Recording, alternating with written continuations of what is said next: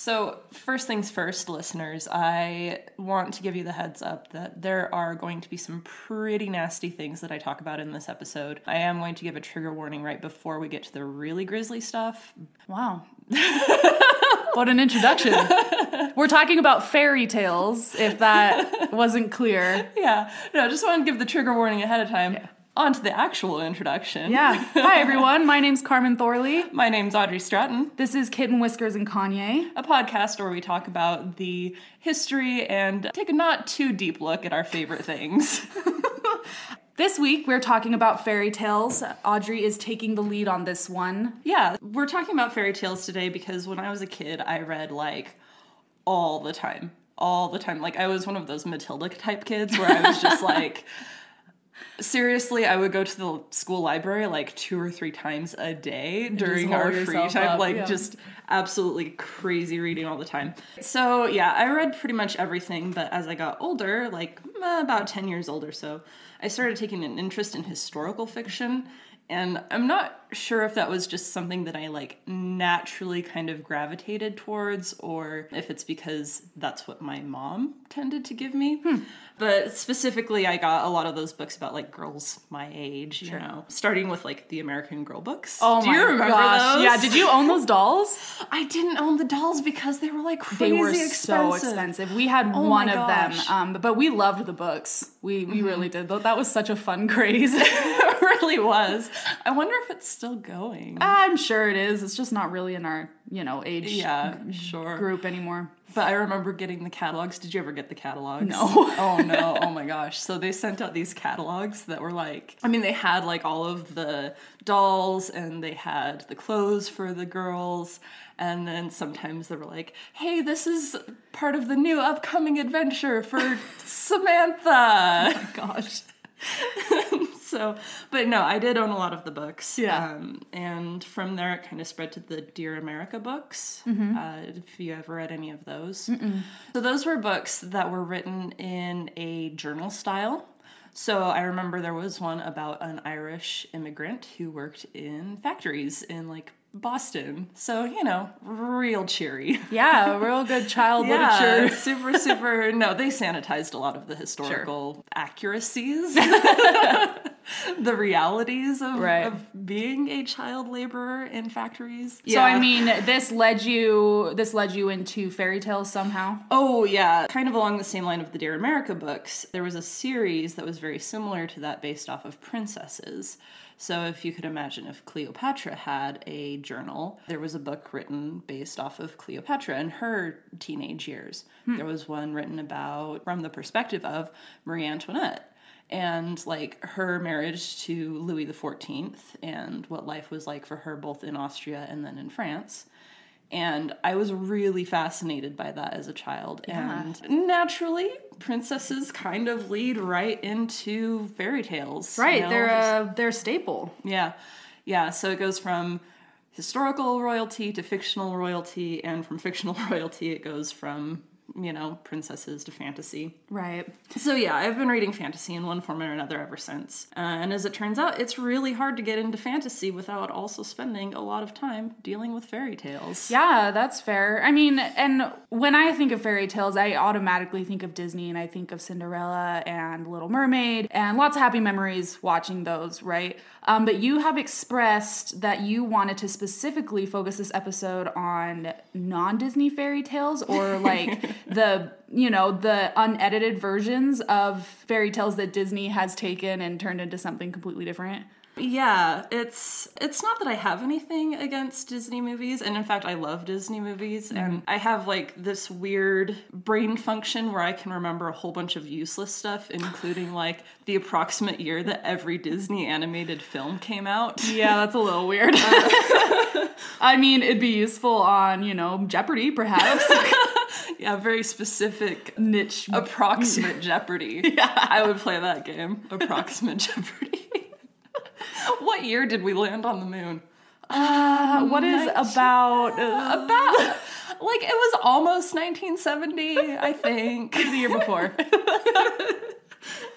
Actually, what it is that I'm becoming increasingly disappointed with the fact that Disney has decided to spend a lot of resources and money on doing these live action remakes of these princess films instead of like spending those resources on telling new stories. You know, we've talked about this at work, and I have the same frustration that like new ideas aren't coming out. You know, I think you were the one that told me that maybe 80% of the movies coming out within the next few years are sequels or like the third in a series or something. Mm-hmm. And man, I understand the nostalgia that comes with, you know, old Disney cartoons and them being remade into something a little bit more modern, but it is a little bit annoying that they are so obsessed with old things. So yeah, it's kind of interesting that they have this almost fascination with some of their old franchises, given the history of Disney animated studios. And I'm going to be talking about Disney a lot for an episode where I want to talk about non-Disney fairy tales, but I think it's kind of important to understand. I think so too. The influence that Disney has had on our perception of fairy tales before we get into the non-Disney fairy tales. There's a couple of reasons why they're redoing a lot of their movies and doing the live-action remakes. And I think the first reason to address is actually also the most complex one to address, because in order to understand why they're remaking so many movies, you have to take a look at the ones specifically that they're remaking, and you have to see where they land on the timeline of the studio's history. Uh-huh. The history of Walt Disney Animated Studios is actually a really fascinating one, and one that I could probably actually spend a whole podcast talking about. Like, honestly, it took me probably a total of about 4 hours of just, like, reading through the history and trimming it down, like, to try and put into about 5 minutes of this podcast. Yeah, it's a big franchise. I have pages and pages and pages of history typed up, and I have to choose like 5 sentences out of it. Right. Ugh. And I mean, and some of that history is not super tasteful either, is it? Actually, most of it is really upsetting. Yeah, that's so weird to think about. No, but it's crazy for the company whose tagline for their amusement park is the happiest place on earth. You look at the company as a whole, and specifically Disney Animated Studios, and it's not a happy history at all. Basically, from 1943, when its first feature-length animated movie was released, which most people know as Snow White and the Seven Dwarfs. That's right. Up to about 1987. 1987, Disney Animation Studios was not particularly profitable for the company as a whole. In fact, there were a couple of times where the president of the company considered shutting the animation studios down, just completely getting rid of it. That's weird. I feel like that's the time period where like the most, maybe save a few, but the most memorable Disney movies were made. Okay. We're actually going to play a game here. Okay. To prove a point. Ooh, okay. About that first 5 decades? 4 decades of Disney Animation Studios. Round 1, really quick. Name 5 movies that Disney Animated Studios released before 1989. Snow White, Cinderella, Rescuers Down Under? Nope, that was a 90s movie. Shoot. I'm guessing Aladdin was 90s. I'm guessing... I'm bad at this too because I wasn't a mega Disney... Ooh, Aristocats. Yes, that was my favorite. That was my favorite Disney movie when I was young. Fantasia? Nope. Yes. Yes. Yeah, that is an official animated studios. One more. I'm trying to think of your Sleeping Beauty. Sleeping Beauty, yeah. Okay. Quintessential princess movies. Yes. The reason why it may seem a little difficult to do that and why you got a couple wrong is actually the studio only averaged about 2 movies a decade between 43 and 87. Oh, wow. Yeah. That doesn't seem real. I don't know. It doesn't seem real. All right, so now round 2 for the game. Name 5 animated movies Disney released between 1989 and 1999. Okay, this one seems easier. Hercules, Mulan. Yep. Tarzan. Yep. Pocahontas. Yes. And of course, Beauty and the Beast. Of course, yes. All right, so the reason why round 2 of this game is a little bit easier is because of what a lot of film historians will call the Disney Renaissance. The Renaissance was really important for Disney because in about 1986 or so, the studio was handed over to a bunch of people who said, we need to change the culture of the studio. We need to really put an emphasis on the vision that Walt Disney had when he first started the studio. We're going to release a movie every single year. So it actually kind of started with The Great Mouse Detective. Oh, wow. Yeah. And Oliver and Company was the next. Right. And then that's when we get to The Little Mermaid. And The Little Mermaid was kind of like the true start of the Disney Renaissance. Right. After that period of about 10 years, and actually the Renaissance really only lasted for about 5 years. After about The Lion King or so, Disney started to see a little bit of a slump in the profitability of their movies again. So you say 5 years, but they must have come out with more than one movie a year then, right? So, no, actually, Disney did release about one movie a year until we hit the year 2000. And actually, at the year 2000, the slump just kind of continued a little bit further. So, for round 3 of the game, name 3 movies that the studio released between 2000 and 2010. The first one that comes to mind is Princess and the Frog. Do things like Tangled count? Tangled is 2010, so that does count. It started, I don't know, it's starting to get less into like the classic animation and more into 3D animation. Exactly. I'm going to cheat and say Fantasia 2000. Yes. Ooh, I can't do it.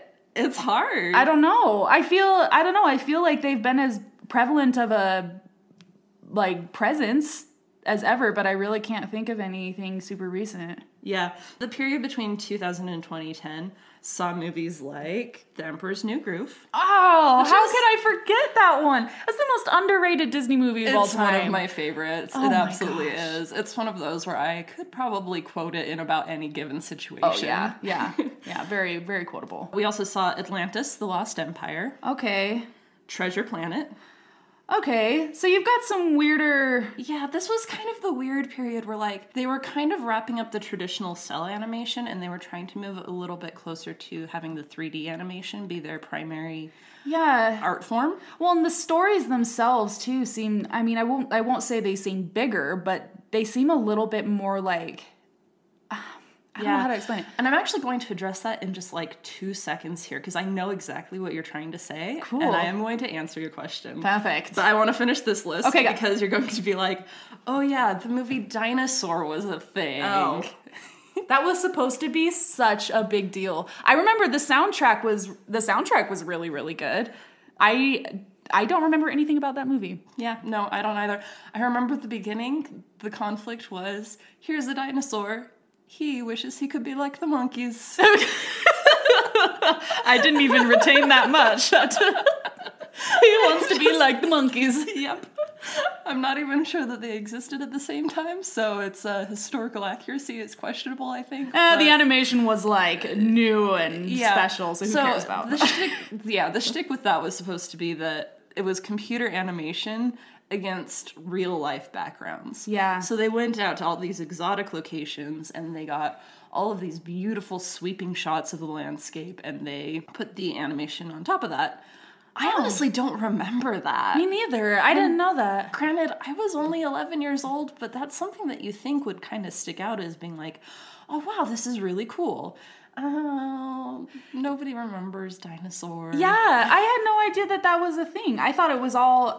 Because I remember seeing the trailer for that and, you know, the egg, like, going through its whole journey or whatever. And I remember the animation... I remember it being really beautiful, but I remember the animation being just that tiny bit off, you know, because they hadn't mastered that kind of 3D thing like they have now. But I remember it kind of just making my eyes go wonky, but in comparison with the background, the backdrops were beautiful. Yeah. Super memorable. So apparently. here's... It seems like at this point they were just like churning out stuff just for the sake of creating stuff, you know? Yeah, so again, a lot of it had to do with the fact that they were trying to switch over from cell animation to computer animation. Yeah. So they were wrapping up all of those projects, and that included Home on the Range and Treasure Planet. Lilo and Stitch was it was successful enough that I think that they just looked at it and they were like, yeah, no, let's go ahead and do this. Yeah. Which I love that movie so much. Yeah, that's a great movie too. That's up there with Emperor's New Groove, I think. Yeah, just kind of two unfortunate victims of this 8-year period where everything else was just they're the shining stars. They rose above. Bolt is also on the list. Never saw that, but kind of the same idea. Mm-hmm. And then last on the list is Brother Bear. Oh my gosh. That one wasn't 3D. No, it wasn't 3D. It was one of the last cell animation projects to get wrapped up. That's... I also have no memory. I remember seeing it, but it just does not stand out at all. Yeah. Yeah, so you can see Disney's slump when it started just really kind of kept on slumping down and down and down. They needed to figure out what made the Renaissance movies so popular. And they figured out a handful of things, but I think the 2 or 3 big things that they figured out was, first of all, action films are really difficult to do well, which, going back to that question that you didn't quite ask with Treasure Planet and Atlantis, they tried to do a really action-heavy film, and neither performed particularly well at the box office because neither had a huge emphasis on the comedy aspect of the movie. Okay. They wanted to do something that was a little bit... I'm gonna say gritty, but that's being generous to Disney. I get what you mean though. Something like that to be taken a little bit more seriously than a goofy Disney movie. Yeah, it's not to say that it can't be done because they did pull it off most recently with Big Hero 6. Oh yes, but they figured that the action in their movies kind of had to be a part of the plot and not just a consequence of the story. Right, which is kind of the trap that Treasure Planet and Atlantis fell into, which was, at their heart, they're not really action stories, but they did want to make them an action story, so it kind of had a missed... Yeah.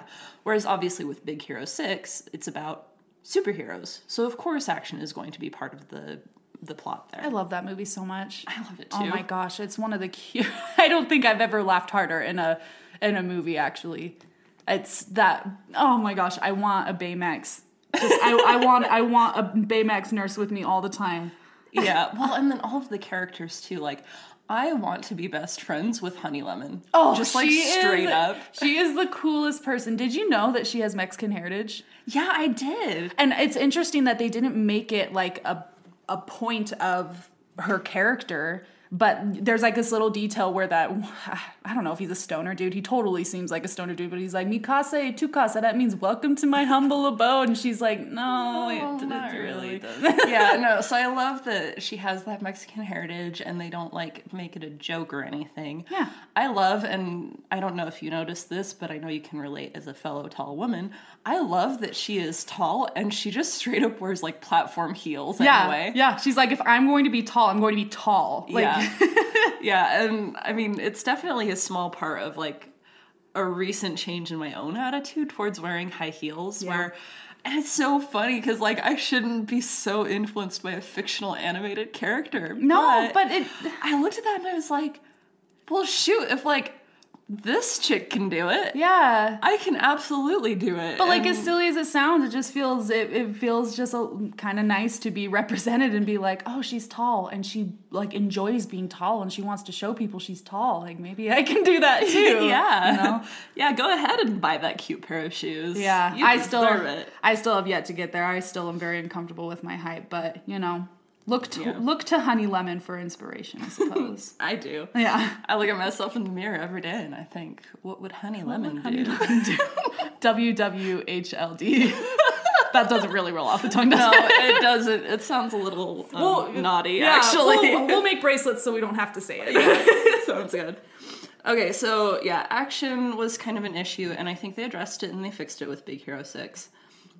The second thing that they figured out, and you'll notice that this is sorely lacking from those 2000-era movies, is that Broadway-style musicals worked out extremely well for them. Mm-hmm. And it just kind of disappeared after, 1999 or so. I really noticed the Broadway kind of inspiration, or that they brought back the Broadway inspiration with Frozen and Tangled. The whole the whole layout of those movies is like in acts, and they all break out in song and opportune moments and stuff like that. Right, yeah. The plot is just kind of going along, and then all of a sudden, oh, hey! A song! Hooray! Even when they probably shouldn't, don't belong, they just kind of threw one in there because they can. I know. Well, and I've watched Frozen enough times now that, now, I love Frozen. Yeah. I love Frozen. I have not gotten tired of the fact that, it's just everywhere all the time. I saw it, 3 times in the theaters. It's a good movie. It's really good. But, as I've been watching it more and more, I actually realized that, the climax of the first act, which is Elsa singing Let It Go, it's its own scene. Mm-hmm. There's no follow-up, and there's no, it's just by itself, and it's a great song, and it's a great scene. But, they just kind of found a place to just stick it right in there. And boy, did they reap the benefits for that one. Yeah. Still are. Oh, yeah. They started including more Broadway-style music into their movies, and then finally, they saw the success of a campaign launched in the early 2000s and decided to capitalize on that. This campaign is, of course, the Disney Princess line of products. Oh, my. It started with Snow White, Cinderella, Aurora, Ariel, Belle, Jasmine, Pocahontas, Mulan, and Tinkerbell. And they did eventually drop Tinkerbell as they decided that it was time to start adding some more princesses. Yeah. Which they have. They've added Tiana, Rapunzel, and Merida. Surprisingly, actually, neither Elsa nor Anna have officially been added. Oh, wow. Yeah. I'm not sure if it's they don't know how to include 2 at once. Yeah. Would they just pick one? That would seem kind of that would seem kind of wrong.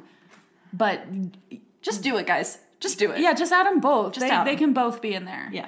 Moana hasn't been added either, but I think it's more a matter of time. Oh, yeah, that one's really recent. Yeah. Add all of these things that they figured out together, and what do you get? You get the decision to start making princess movies again. And I don't know if you remember the marketing for The Princess and the Frog, but it was a big freaking deal. It was a big deal. This is the first princess movie since the late 90s. Yeah. And it didn't release until 2009, 2010? Something like that, I remember. That was a really good one, too. Incredible music. And I just think a more unique setting than most other Disney movies I've seen. I don't think there's another movie that focuses so much on, the jazz aspect of the history of jazz in America. Maybe Aristocats a little bit, but I really, really liked The Princess and the Frog. It was a great, start to the comeback of princesses. Yeah, and this is where we see the resurgence of Disney. So we got The Princess and the Frog. We have Tangled, Frozen. We also saw movies Big Hero 6. Mm-hmm. Wreck-It Ralph is also on the list of the resurgence. Does that count as a princess movie? No. That's fair. But to be fair, Disney hasn't always done princess films. Right. It's just that we've seen quite a surge of princess films since Disney realized that that's what sells. This is a formula that works for us. Moana, obviously. And we're actually going to be seeing a sequel to Frozen in the next few years. So we're going to get... Sequels bug me so much. They bug me so much. I think the only acceptable sequel I've ever seen, or the sequels, were the Toy Story sequels. Yeah. Now we're going to bring it back to the original question. Why is Disney doing live-action films instead of putting time and money into new stories? Yeah. And the answer is actually really simple. All the people who grew up on the Renaissance movies and the Disney Princess line are now grown up, have money to go see these movies they're super nostalgic for, and in a lot of cases, even have families themselves that they can go take to the movies. I really understand that, and I really respect that you would want to share. Beauty and the Beast, the animated movie, was this huge deal when it came out. And it was a really special movie, really good music, and I understand wanting to share that kind of, wonder with your children and stuff. I guess I just don't understand why not just, I do understand why not just watch the old one. It's about making new things and getting more people to the theaters, right? Yeah. So with all these remakes coming out, and even with, the original Disney movies that were based on fairy tales, which Disney movie would you say is the most faithful to the original fairy tale it was based on? It's a good question, and it's surprisingly easier to answer than which is the most changed, because Snow White and the Seven Dwarfs cuts out just a little bit of the original story to make room for music, But for the most part, it doesn't really try to sanitize a lot of the icky parts. Yeah. Like the queen wanting the huntsman to kill Snow White, for example. Right. Like, that's just still completely left in. Yeah. Pretty dark themes. Yeah, it's got some dark themes. I think the evil queen is probably one of my favorite classic Disney villains. Because she just, like, goes for it. Oh, yeah. She's like, I haven't been able to kill her yet, so I'm going to take my beauty, which is what this whole thing is about. Oh, my gosh. I'm going to get rid of it. I'm going to become an ugly old hag. Yeah. And she is going down. The ultimate sacrifice, really. She was in it to win it. Yeah. Yeah, and in the original tale, Snow White does eat the apple. Mm-hmm. She's put in this glass coffin. A prince sees her and kisses her, and when he kind of moves her around a little bit, that's when the apple actually becomes dislodged from her throat, and she wakes up. Oh, so it wasn't necessarily like true love's kiss that woke her up. No, not really. Just consequential. Yeah. Okay, interesting. Can you imagine if, like, Dopey had done that, like, and he, like, kisses her, and then, oh my gosh, it was me. It was me all along. Yeah. I was here waiting for you, Snow. Yeah. But yeah, as I mentioned, there's a lot of tales that Disney has, like, really changed a whole lot. Yeah, they'd have to, I guess. Yeah. The one that they changed the most is actually Frozen. Frozen was a real fairy tale? Yeah, it's based off of the tale of the Snow Queen. And the similarities between the Disney version and the original fairy tale basically end at a queen with snow powers lives in an ice castle in the mountains. Like, that's pretty much the only similarities. The original tale is not about two sisters. It's actually about a brother and a sister who... The brother gets taken to the ice castle, and the sister has to go retrieve him from this evil ice witch, basically. So the ice witch isn't Elsa, like she's in the Elsa we know. Right, yeah. Like, Elsa is that character, but not all right. the villain. Yeah, I understand. Yeah. It's honestly the most changed. And it's actually kind of opened up doors to Disney taking these tales, these fairy tales or these folk tales, and basically just taking a concept and then making it their own. Mm-hmm. And even before that, like with The Princess and the Frog, they changed that a whole lot because originally the story is about a princess who owes a debt to a frog, mm-hmm. and so she has to, like, bring him into the castle and treat him like royalty, and he keeps on asking for a kiss, and she's like, ew, no, you're gross. Hell no. And she eventually does, and turns out he's a prince the whole time. I do like Disney's take on it. Yeah. I really liked that movie, but the point is that they changed a whole lot of it. Same thing with Rapunzel. Tangled is a really, really great movie, but if you kept in a lot of the original material, it would be a much darker tale. Well, yeah, so they do have to change these fairy tales to be so that they can be viewed by children. Mm-hmm. I would be super interested in a studio that makes, it'd be hard. It'd be really hard movies to make and hard movies to watch, but like in a studio that just sticks to a T to the original, what mm-hmm. that would look like, how, happy and fairy tale like they'd be then. Not very at all, yeah. Huh? Brothers Grimm comes to mind. Ooh, yeah, so let's talk about Brothers Grimm for a little bit. Okay. They are kind of the reason, actually, why Disney is both very, very successful, but also why they have to start remaking a lot of these movies. Because a lot of the fairy tales in their fairy tale book fall into... I'm going to divide it up into 3 categories as to why Disney cannot make these tales. Okay. The first category is that the story might be too boring or too similar to existing tales. These are tales that usually only have the sole purpose of teaching a moral lesson. Mm-hmm. So the plot is the secondary or even like the tertiary focus after the resolution in the characters. Right. These stories are usually very short as a consequence, and making a movie off of them would be more challenging than it's worth. Right, which is why they have a whole entire movie based on the Brothers Grimm in general. And I don't know if that's Disney or not, but it's like, it's a whole movie about all the tales. Right, yeah. It's not Disney, but it's still a really fun one to watch. It's a really good one. I like watching it. So one really great example of this category would be the tale of the 3 ugly fairies. Once upon a time, there was a very lazy girl given to a nobleman by her mother to either be wed to his son or to be executed for her laziness. Oh, what a hard choice. So to determine whether or not she would be executed, she is given the task by the nobleman to spin a bunch of wool into thread. And it's kind of like a Rumpelstiltskin situation where like she's locked into a room and she's given all of this wool and she's told, hey, when we come back in the morning, we expect to see a whole bunch of thread. Or else. She is still lazy throughout this, and she is unwilling to spin the wool into thread. So 3 fairies, one with a large flat foot, one with a swollen lip, and one with a swollen thumb, come and tell her that if she invites them to the wedding, they will spin for her. She agrees, and they get all the work done for her and leave before the noblemen come back. Pleased with the work the girl has apparently done, the nobleman blesses the marriage between her and his son. True to her word, the girl invites the 3 fairies, and when they appear, they explain to the nobleman's son that their deformities have come from spinning the wool into thread. By operating, like, the spinning wheel and by, like, twisting the thread. Right. Like, one has the flat foot from having to, like, press the pedal from the spinning wheel. And one has a swollen lip because you have to, like, wet the wool a little bit with your mouth. Right. And one has the swollen thumb because of, like, wrapping twisting the wool. Not wanting his wife to become deformed, the man decides that he never wants his wife to work ever again. Oh, what a deal! So, like...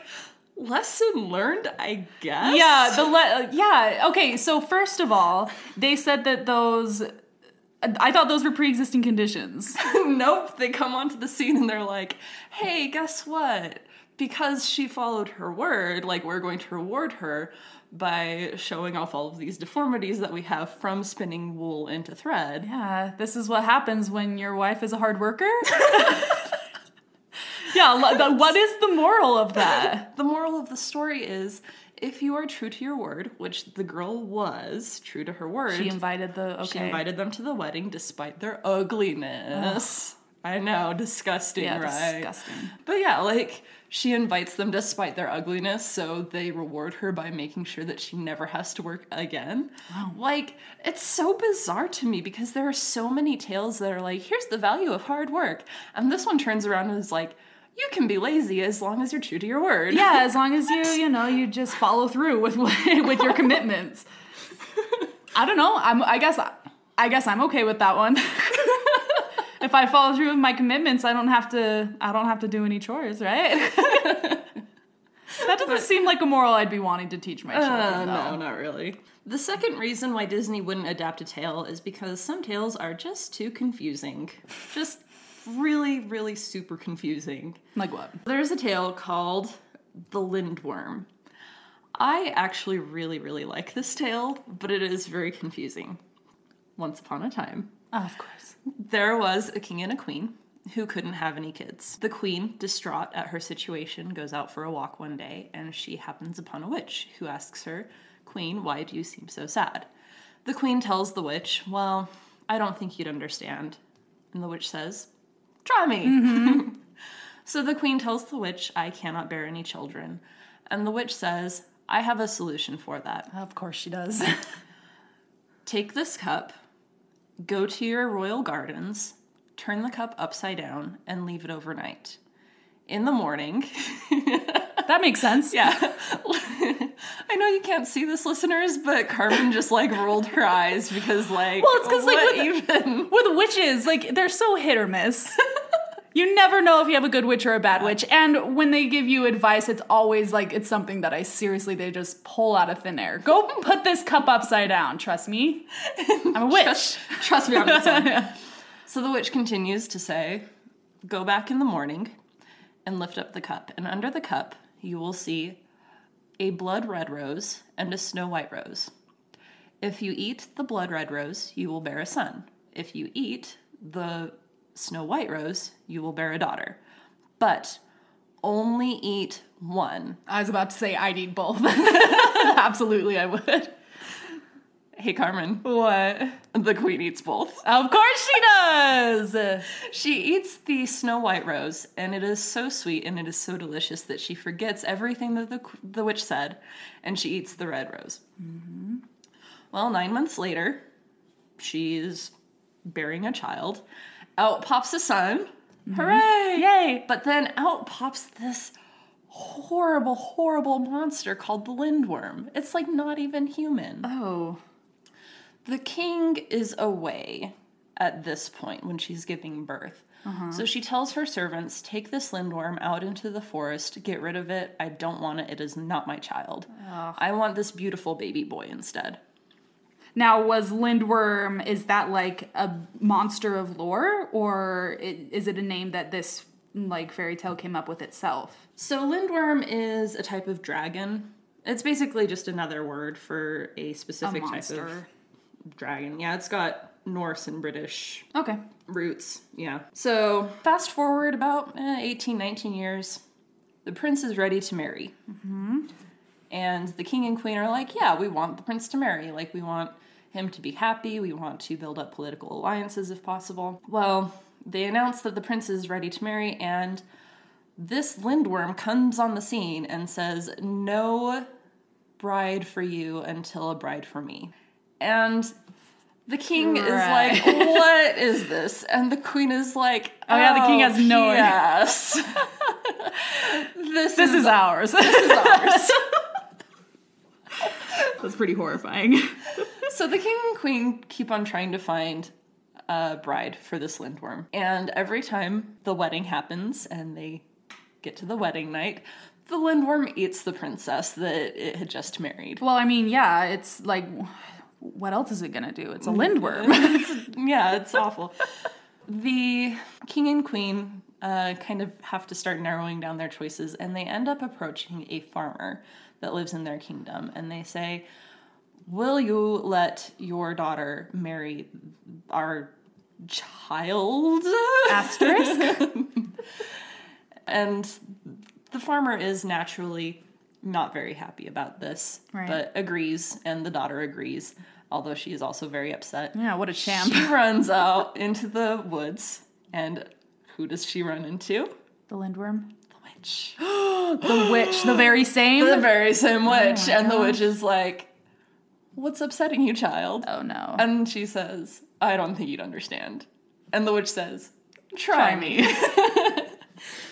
The farmer's daughter gives the spiel, and the witch says, okay, I know how to fix this. And she tells the girl how to fix it. The girl gets married to the Lindworm. They end up in the Lindworm's bedchambers for the wedding night.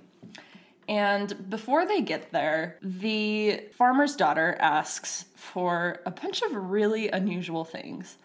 She asks for 10 petticoats. Petticoats. And she wears all 10 of them. Oh. And she asks for a whip. And she asks for a barrel of lye. And she asks for a barrel of milk. Oh, dear. They get to the bedchamber, and the Lindworm says, shed a layer. So she takes off one of her petticoats, and she tells the Lindworm, I've shed a layer, now you shed a layer. So the Lindworm does. And I'm going to be honest, I don't know what this means for the Lindworm to shed a layer. Like, is it molting? I guess. So this happens 10 times.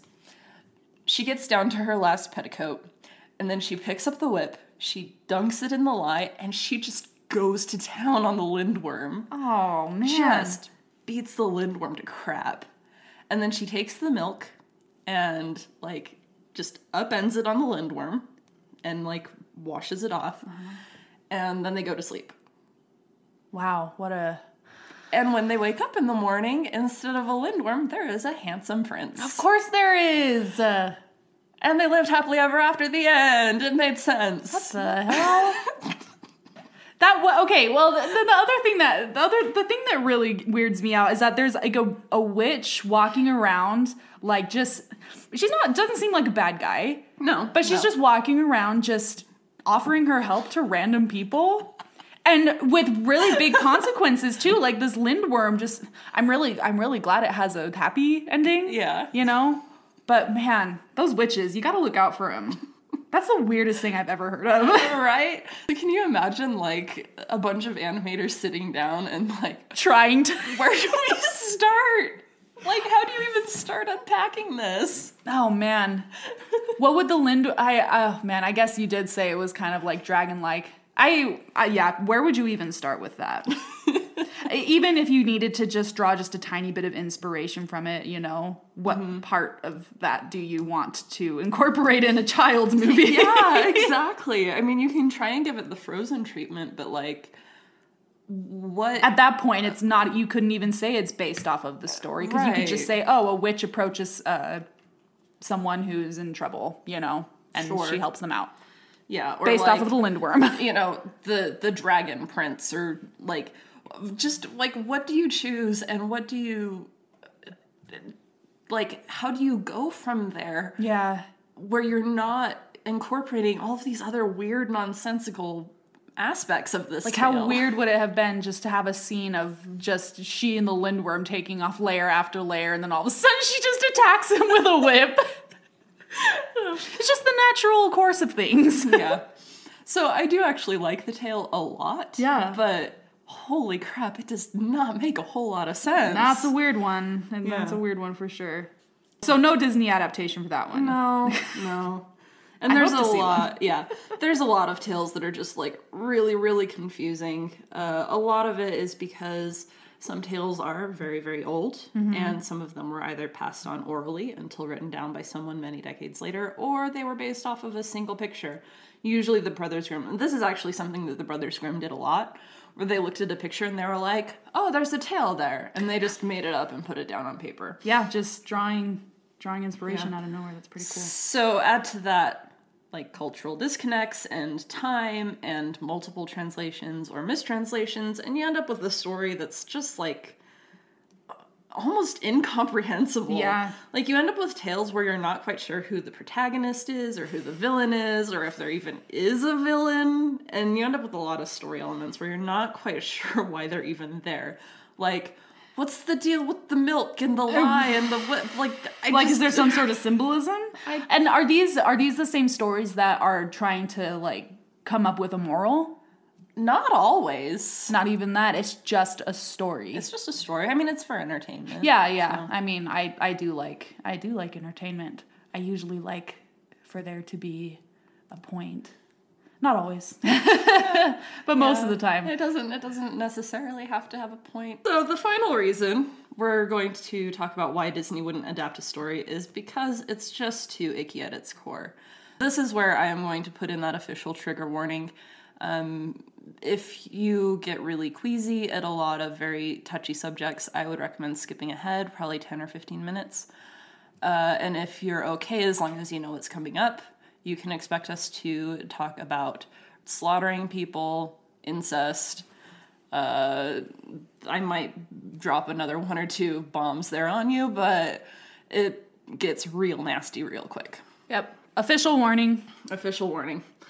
A lot of these tales were told for the same reason as, for example, the Lindworm, which is entertainment purposes. Yeah. And I don't know who's getting entertained by these stories. They are real twisted, though. Yeah. Okay, so I'm going to go into a few examples here because there's really no analysis for them. Right. It's just they kind of are. Yeah. Man, I don't even know where to start. Start with, what would you say was the most shocking one? Ooh, okay. This one actually kind of makes my stomach turn a little bit. So the most shocking one is one called How Some Children Played Slaughtering Together. This is a tale that was included in the very first compilation of Grimm's Fairy Tales. Now, to understand why this was there, you actually have to understand that the Grimm's Fairy Tales were not originally intended for children. They were actually intended for adults, again, for entertainment purposes. When they got a second printing, they had an editor that said, you know what, this would be really great to give to families as long as we sanitize these tales a little bit and leave some out altogether. So How Some Children Played Slaughtering Together is one tale that was left out entirely. You can't sanitize it. No. You just can't. Well, look at the title. Yeah, it's really bad. There's 2 parts to this story, and both are just kind of icky. The first part starts out with a bunch of children in a village who are playing pretend. And this is pretty much standard pretend that even kids nowadays play. Mm-hmm. You know, I'm going to be the baker, you're going to be the shopkeep, I'm going to be the mayor or whatever. They're playing at these different roles that you would see in a village. Right. One of them decides to play the butcher, and he needs a pig to slaughter. He slaughters one of the children, just like a pig. The town council is understandably shocked at this. So they take this 6-year-old kid, and they're like, well, we don't want to try him as an adult because we're not sure that he knows what he did. So what are we going to do? One of the council members said, well, I have an idea. Let's offer him either 6 gold pieces or an apple. If he takes the apple, it means that he's innocent, still has the mind of a child. He wants the food. He wants the sweet food. If he takes the gold, then it means that he is corrupt. We can try him like an adult. The child takes the apple, which you would think is slight sigh of relief. Yeah, I don't trust it. He runs off laughing. Oh. And that's where it gets just so disturbing because, he knew what they were trying to do. He knew that they were testing him. One step ahead. He took the apple. He knew what he did. The second part of this is, and it's unclear whether or not it's a separate story or if it's the same characters, but basically it is 2 brothers, one older, one younger, are playing at this game, and the older brother slaughters the younger brother. Again, just like a pig. So sorry to be a little graphic here, but it is part of the story, and it comes into play in a minute. The older brother does slit the younger brother's throat and leaves the knife in his throat. Oh. The mother is bathing her youngest son, when this happens. She hears the commotion, goes out to see what's going on, sees that the older brother has murdered the younger brother, and in her rage, takes the knife out of the younger brother's throat and kills the older brother. Oh my God. Upset at what she's done, she then takes the same knife and kills herself. Well, guess what happens to the youngest brother? Is he still in the bath? He's still in the bath and he drowns. Oh my gosh. What kind of story is this? This is a messed up story. Jeez. Yeah. Then the father comes home and sees all of this, and guess what he does? He probably kills himself. Yeah, he kills himself because everybody in his family is dead. The end. Oh, well, fairy tales, happy endings. Nope. Nope, not always. So that was a Grimm fairy tale? Yes, that was. Jeez. Yeah. Why? That's the question, isn't it? I mean, I guess they kind of later. So was it the Grimm brothers that omitted it from future stories, or was it? No, it was usually an editor or the printer. Okay. Who omitted it. Yeah. Wow. Yeah. It's just. Is there a moral, or is that another just entertainment for entertainment's sake? I think it's It's kind of seems like gore porn a little. Yeah, I think people told these stories for the same reason why people to go see the Saw movies. That is exactly what came to mind. It's just let's see how nasty it can get. Yeah. I feel a little gross having told that story. Yeah. I felt gross having to research it, but I understand why. Yeah. The final icky story that I'm going to talk about is actually, I don't know, maybe sort of the least icky depending on how you look at it. This is the tale of Donkey Skin. Okay. I have been warned about this one actually a few times. She's just... If the name alone isn't enough, okay, I'm just going to let you go. Okay, all right, fair enough. In this story, there is a king and queen, and they are very happy together. But not for long. As fairy tales go, the queen gets sick, and on her deathbed, she tells the king, I do want you to find happiness again, but only on the condition that you wed someone who is as beautiful or more beautiful than I am. Yeah, another weird specific condition. Yeah. The king is like, yeah, okay, I'm going to absolutely follow my dying wife's wishes to a T. He looks and he tries to find someone in any kingdom anywhere who is as or more beautiful than his deceased wife. Nothing comes up for him. His wife was just the most beautiful person in the world. Yeah, tough. Well, it turns out that in the years that he's been looking for a new wife, his daughter has grown up and become a beautiful young woman. In fact, as beautiful or more beautiful than his deceased wife. So he Spitting image, you might say. He says, well, close enough. Gotta do what I gotta do. And he then betroths himself to his daughter. Oh. Well, she is not super chill with this. No. So she sets forth a series of challenges for him to accomplish before she agrees to marry him. They're supposed to be impossible challenges, but he meets them. Oh.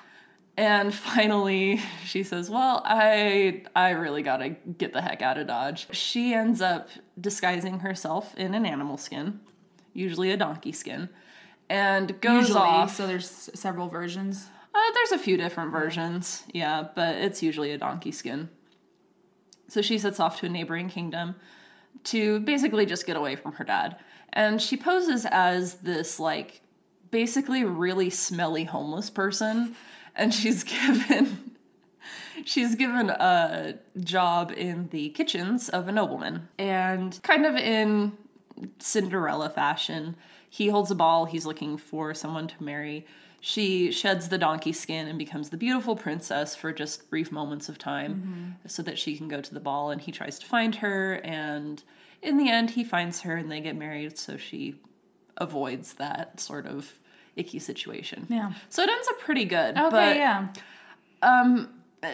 Like, to get to that ending point, you have to wade through a whole lot of just really uncomfortable moments of, oh, like, this is my dad. Dude, what? That's your daughter. But like, she's beautiful. He has to follow through. Yeah. Yikes. Yeah. At this point, if you're trying to skip ahead to try and find the point where we're not going to talk about the icky stuff, I'm done talking about the icky stuff. We're done. We're done. Yay. Well, not with the podcast. No, but like, yeah. Okay. Yeah. There's actually a lot more that I want to talk about. Yeah. Are there some old fairy tales that you'd like to see adapted into future Disney movies now? There's a couple that I think Disney could pull off.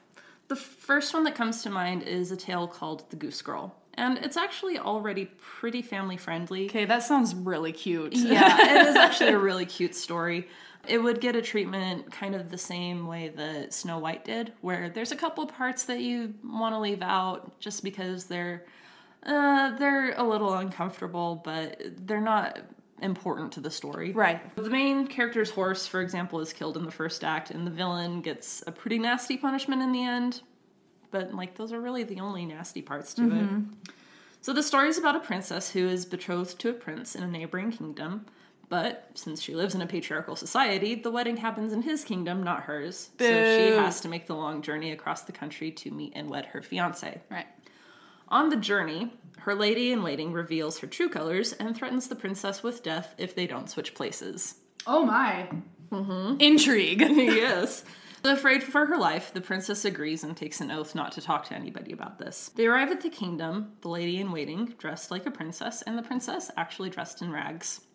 The princess gets a job herding the king's geese, hence the name of the tale, The Goose Girl. But because this is a fairy tale, and princesses are inherently special, Yes. strange things happen to protect her from those who would harm or even just mildly inconvenience her. So one of the other servants of the king gets pretty upset by this and tells the king as much. The king summons the Goose Girl and asks for her story. Still, This king being the one that she was supposed to marry, right? No, this is the father of the prince that she's supposed to marry. All right. Yeah. Still under oath that she wouldn't speak about the little switcheroo. She doesn't tell the king, but the king sets up a situation where it's like, well, if you talk to a brick wall, you're not breaking your oath, right? And if I just happen to be on the other side of this brick wall... Master of loopholes. Yeah. So she talks freely about her situation and he learns the truth. The lady-in-waiting is then punished for her treachery and the real princess weds the prince. Oh. Yeah, so pretty it's a cute. really sweet story. It's got a lot of Cinderella-type undertones. undertones. It seems like pretty much your quintessential Disney princess story, just a different setting, different name, different, not even really different situation, just like maybe different animal. Sure, yeah. Even though this story has a lot in common with Cinderella, I think it actually has a lot of elements to it that they could really expand and make it into its own story. Absolutely. Because, for example, the background, I think, is a lot more engaging rather than, Cinderella's background being, oh, my parents are dead. Right. Like, she is a legit princess, and she is stuck in a situation where she is kind of a Cinderella character. Yeah. And she has to deal with that. And second, it has a lot of room to have the princess interact with lots of people that would treat her differently if they knew she was a princess. Right. Like, people showing her their true colors and whatnot. Exactly. So I think that could be, like, a really interesting story where, maybe she ends up not wanting to be the princess because she sees how stuffy royal life is, and she experiences freedom. Yeah, like maybe the prince shows his true colors to her, and she's just like realized maybe she dodged a bullet a little bit. Oh yeah, no, I'd love to see a story where maybe like, maybe we're like the prince and the lady in waiting are like kind of the same person, and maybe the prince knows about the lady in waiting's treachery, and he's like okay with it. But when the scheme is revealed, they both get banished, and she wins. The goose girl marries maybe the more age-appropriate, handsome younger prince. Yes, yes, happy endings for Goose Girl. Yeah, I'd watch that. Yeah, so I really like that story. Mostly just because the name is so cute. It really is. Goose Girl. And I do have to admit at this point that we've been very Eurocentric here. Yeah. Extremely Eurocentric, which is really I'm too awful. bad. I didn't even notice.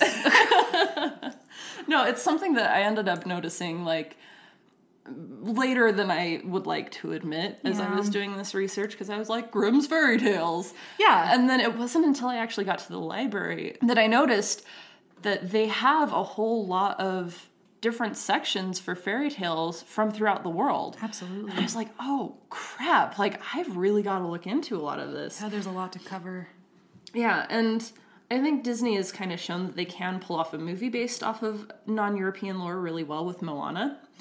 And I'd actually really like them to do more things like that. Oh, yeah. Maui is an actual, like, Polynesian god. And as I was researching that, the song You're Welcome, he talks about, like, all of these things that he's done for mankind and humanity. Like, that is 100% accurate to the tale of funny. Maui. Like, it's so heartwarming to see, like, really good representation there. Do you know if most of these international fairy tales are written down or if it's more of an oral tradition?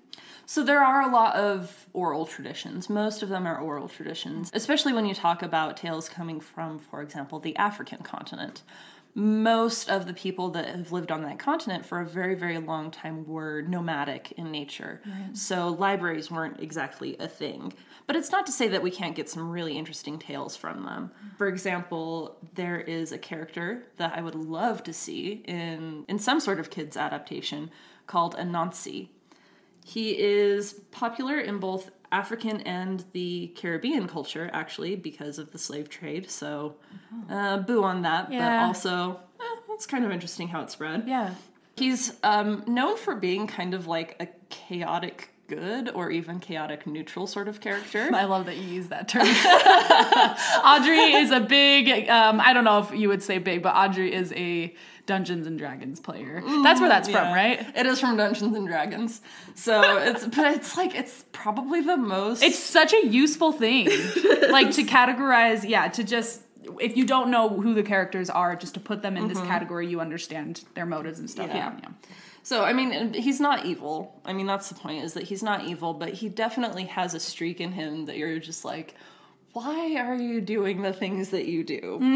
And as it turns out, it's because he's a bit of a trickster. He has an interesting set of morals and wisdom that sets him apart from other characters because he knows every story in the world.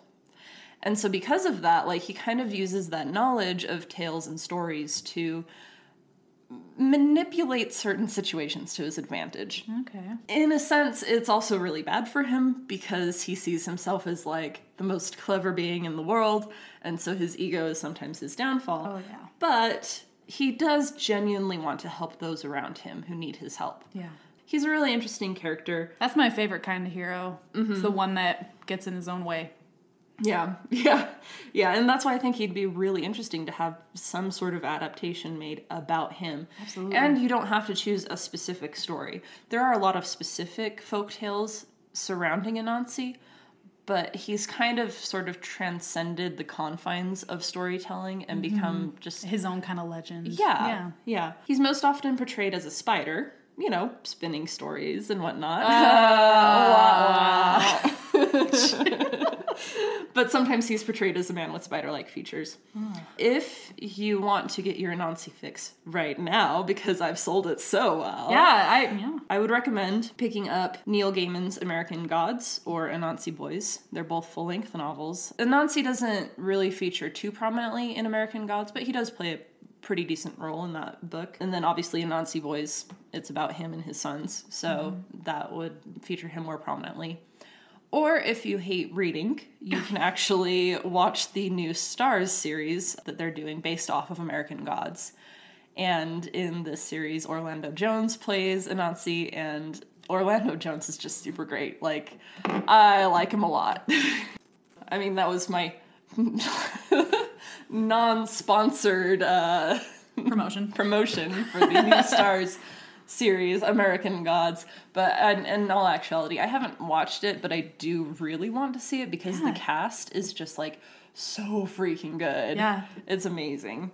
Awesome. Yeah, I think Anansi would be probably a good character for, I mean, not necessarily Disney, but a new, just a new story. Yeah, if you're going to tackle a new story and a new culture, I think that's a great starting point. Well, and like you said, because he's not rooted in one story or one, fairy tale, you could really just go with it. Mm-hmm. You could take, the basics of the character and his situation and just kind of roll. Mm-hmm. That'd be really cool. Yeah. One of the other ones that I want to talk about is China's Journey to the West. China's Journey to the West is actually probably one of the most popular stories ever told in China. And it's really sad that most Americans have never heard of it. I haven't. If you go to the Wikipedia page and you look up all of the film adaptations that have been made in China, I don't think that there's any American story that has been adapted as often as Journey to the West has been for China. Wow. It's one of China's 4 great novels, and in it, a Buddhist monk named Xuanzang travels to India so that he can bring back a better translation of Buddhist teachings to China. In this story, he is joined by a few companions, and the story is pretty fun. It's pretty episodic, where usually one of the party gets kidnapped, and then the others have to figure out how to rescue that person. There's usually demons involved, and it's a pretty campy story. Throwing some demons there. Yeah, sure. Why not? I mean, if you're going to go, full mythology. Right. American audiences might actually recognize one of the main characters. His name is Sun Wukong, and he is the Monkey King. So if you ever see in, just anything where there's a Chinese character that is the Monkey King, he's usually carrying a staff. He often is portrayed as having shape-shifting powers. Mm-hmm. That's his origin, is Journey to the West. Oh, and he's actually one of the most popular characters possibly of all time. If you're going to talk relative to in history, the people who love this character. Yeah. He is just insanely popular. Much like Anansi, he is a bit of a trickster. He does kind of want to be good, but he also suffers from extreme hubris. Right. And so good isn't his main objective. Exactly. It's a side product. Yeah. So, for example, I remember growing up, there was the Saturday morning cartoon Jackie Chan Adventures. Oh. And Wukong actually makes an appearance in that. He plays an antagonist in a few different episodes. And I remember growing up, it drove me crazy. Those were actually my least favorite episodes. But now looking back at it, knowing the background, I'm like, oh, okay, here is a show that has Chinese characters that genuinely wants to introduce Chinese culture to the kids that are watching this Saturday morning cartoon. So I really appreciated that. If you've ever watched the movie Forbidden Kingdom, that's another American movie. It has Jackie Chan and Jet Li. Oh, so wow. if you want to watch a good kung fu movie just to have a good time, I would recommend watching that. Yeah, kung fu movies. I don't think I've seen one kung fu movie. I personally, I guess, I don't know. I personally don't understand the draw. I guess it's just, it's another kind of like action genre, isn't it? You know, and action is just not really, it's not really my vibe, but I do like Jackie Chan. Yeah. Yeah, and Jackie Chan is just so very quintessentially Jackie Chan in this film. A goof. And yeah, Jet Li is also just really great all the time. And the story does have, part of the plot is based off of Wukong's kind of origin story, because he actually started out as a celestial being. He was in, for lack of a better term, heaven with like the heavenly emperor. He was part of that heavenly court, and he actually got kicked out because of his hubris. And the emperor was just kind of like, hey, we need none of this. So how about you take your butt on down to Earth and hang out there for a bit. Yeah, spoiler alert for people who have not seen this movie that's probably almost 10 years old at this point. Jet Li is, in fact, a Wukong. Wow. Yeah. So it's a fun movie to watch.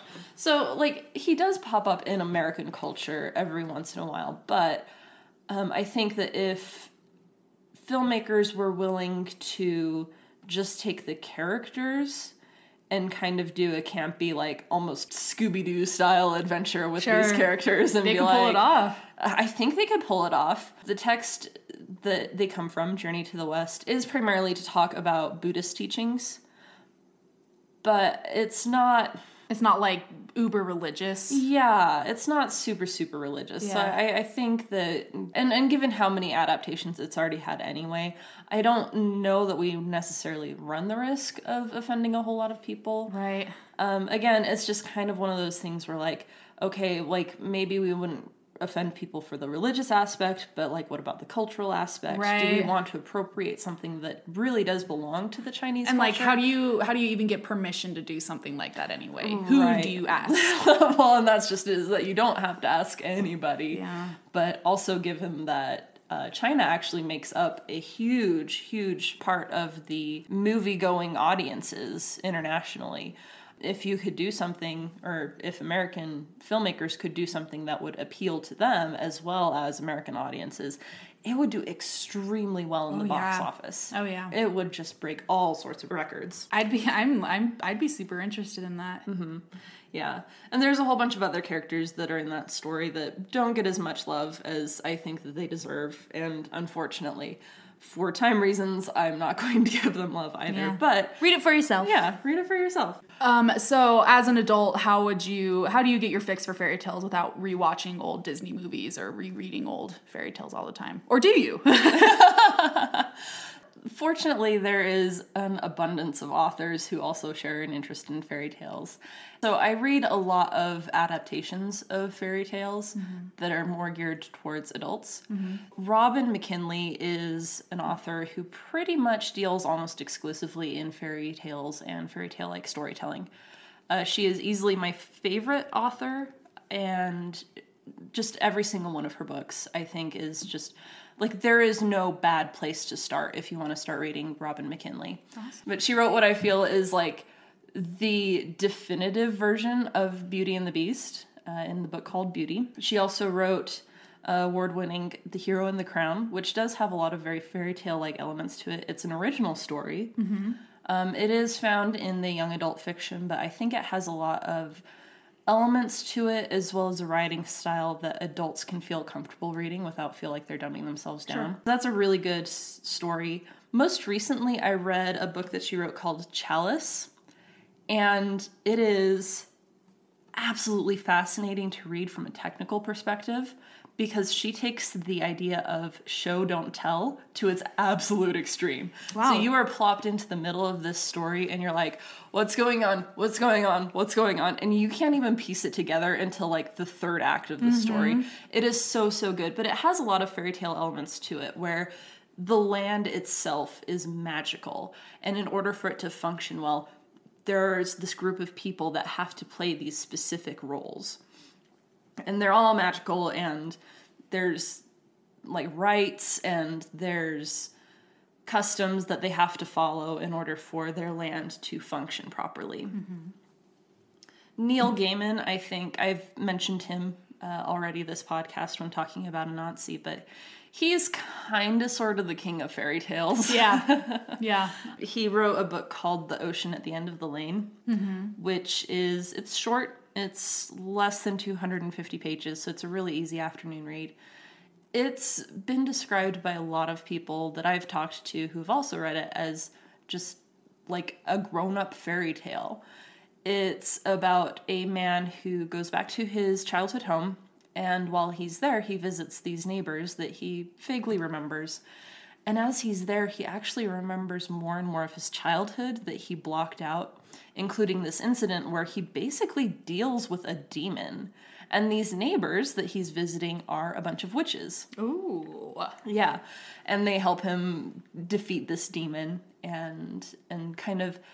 It's a coming-of-age story. Yeah. It really is, because he's a young boy when this incident happened. I would recommend it. Like, that would be my homework for the week to assign, is read The Ocean at the End of the Lane. The Ocean at the End of the Lane. Mm-hmm. Got it. Yeah. And I think I also really want to mention a book called The Darkest Part of the Forest by Holly Black.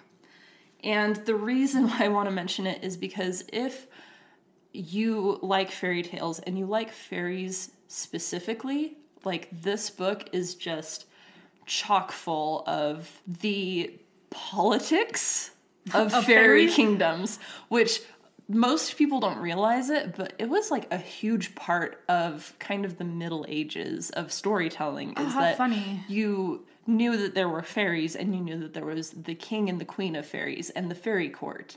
And so there's all of these politics, and The Darkest Part of the Forest takes place in modern times, but it takes place in an area where, for whatever reason, it's just more magical than the rest of the country. And so all of these fairies and all of these fae exist. Changelings exist. Like, now when you say like faes and fairies, like, those are kind of like the creepy ones, right? Yeah. So did you ever watch Pan's Labyrinth? Yes. Yeah, so that is a very traditional fairy aesthetic in that movie. Yeah, so as an adult, if you like the darker aesthetic of the fairy tale scenes in Pan's Labyrinth, then this is a really great story. It doesn't get too dark, but it definitely involves a lot of different creatures. It involves the king of the fairies. It involves the fairy prince. Yeah. So that one was called The Darkest Part of the Forest? Mm-hmm. Yeah. So we have The Darkest Part of the Forest and The Ocean at the End of the Lane. The Ocean at the End of the Lane. And pretty much anything by Robin McKinley. Yeah. I'm super interested in that. I remember reading my mom's copy of like Grimm's Fairy Tales. It must have been edited because I just don't remember I don't remember anything that you just told me. But it's a little old now. I don't enjoy it as much, but I don't know. I'm glad that there are still people that are making like original fairy tales and stuff like that. Yeah, like Neil Gaiman. So I can really appreciate that there are authors out there who are still trying to tell fairy tales specifically for adults. And actually the reason for that, and the reason why I think adults still really appreciate fairy tales, it kind of reminds me of a quote by a man named G.K. Chesterton. And you may have heard it before. He said, "Fairy tales do not tell children the dragons exist. Children already know that dragons exist. Fairy tales tell children that dragons can be killed." And even though he says that applying to children specifically, I think that's something that adults, especially young adults in particular, really need to hear. Like, you leave high school and all of a sudden you realize, like, you may have been dealing with what you thought were dragons, but they were like lizards compared to the things that you have to face as an adult. You never stop needing like that little boost of confidence or that story that just kind of like, I'll be like such and such, and I'll beat the dragon, I think it's incredibly useful to have those kind of inspirational fairy tales for adults as well. Because you just never stop dealing with hardship. It changes, but it doesn't go away. Yeah. And being able to, not only experience that little bit of escapism that you get when you read fantasy, but also relate with characters who are going through hard things. And seeing them get through it is really encouraging. Absolutely, it is. Yeah, and so I guess, that kind of boils down exactly why I still love fairy tales. I mean, it's not just the nostalgia factor of I grew up reading a lot of fairy tales. It's also, I still appreciate what they do for me. Yeah, absolutely. They're touching and they're inspirational and they're really beautiful. They have happy endings, most of them. Most of them. Yeah, the ones that I mentioned do. Yeah. Some of them are maybe not the happy endings that you were expecting. Yeah. But they're still, we don't all get that satisfaction of everything being wrapped up nice and neat in all of our life experiences anyway. So some of these tales are a good representation of that. Absolutely. So. Anyway, until next time, my name's Carmen Thorley. And I'm Audrey Stratton. And this is Kitten Whiskers and Kanye.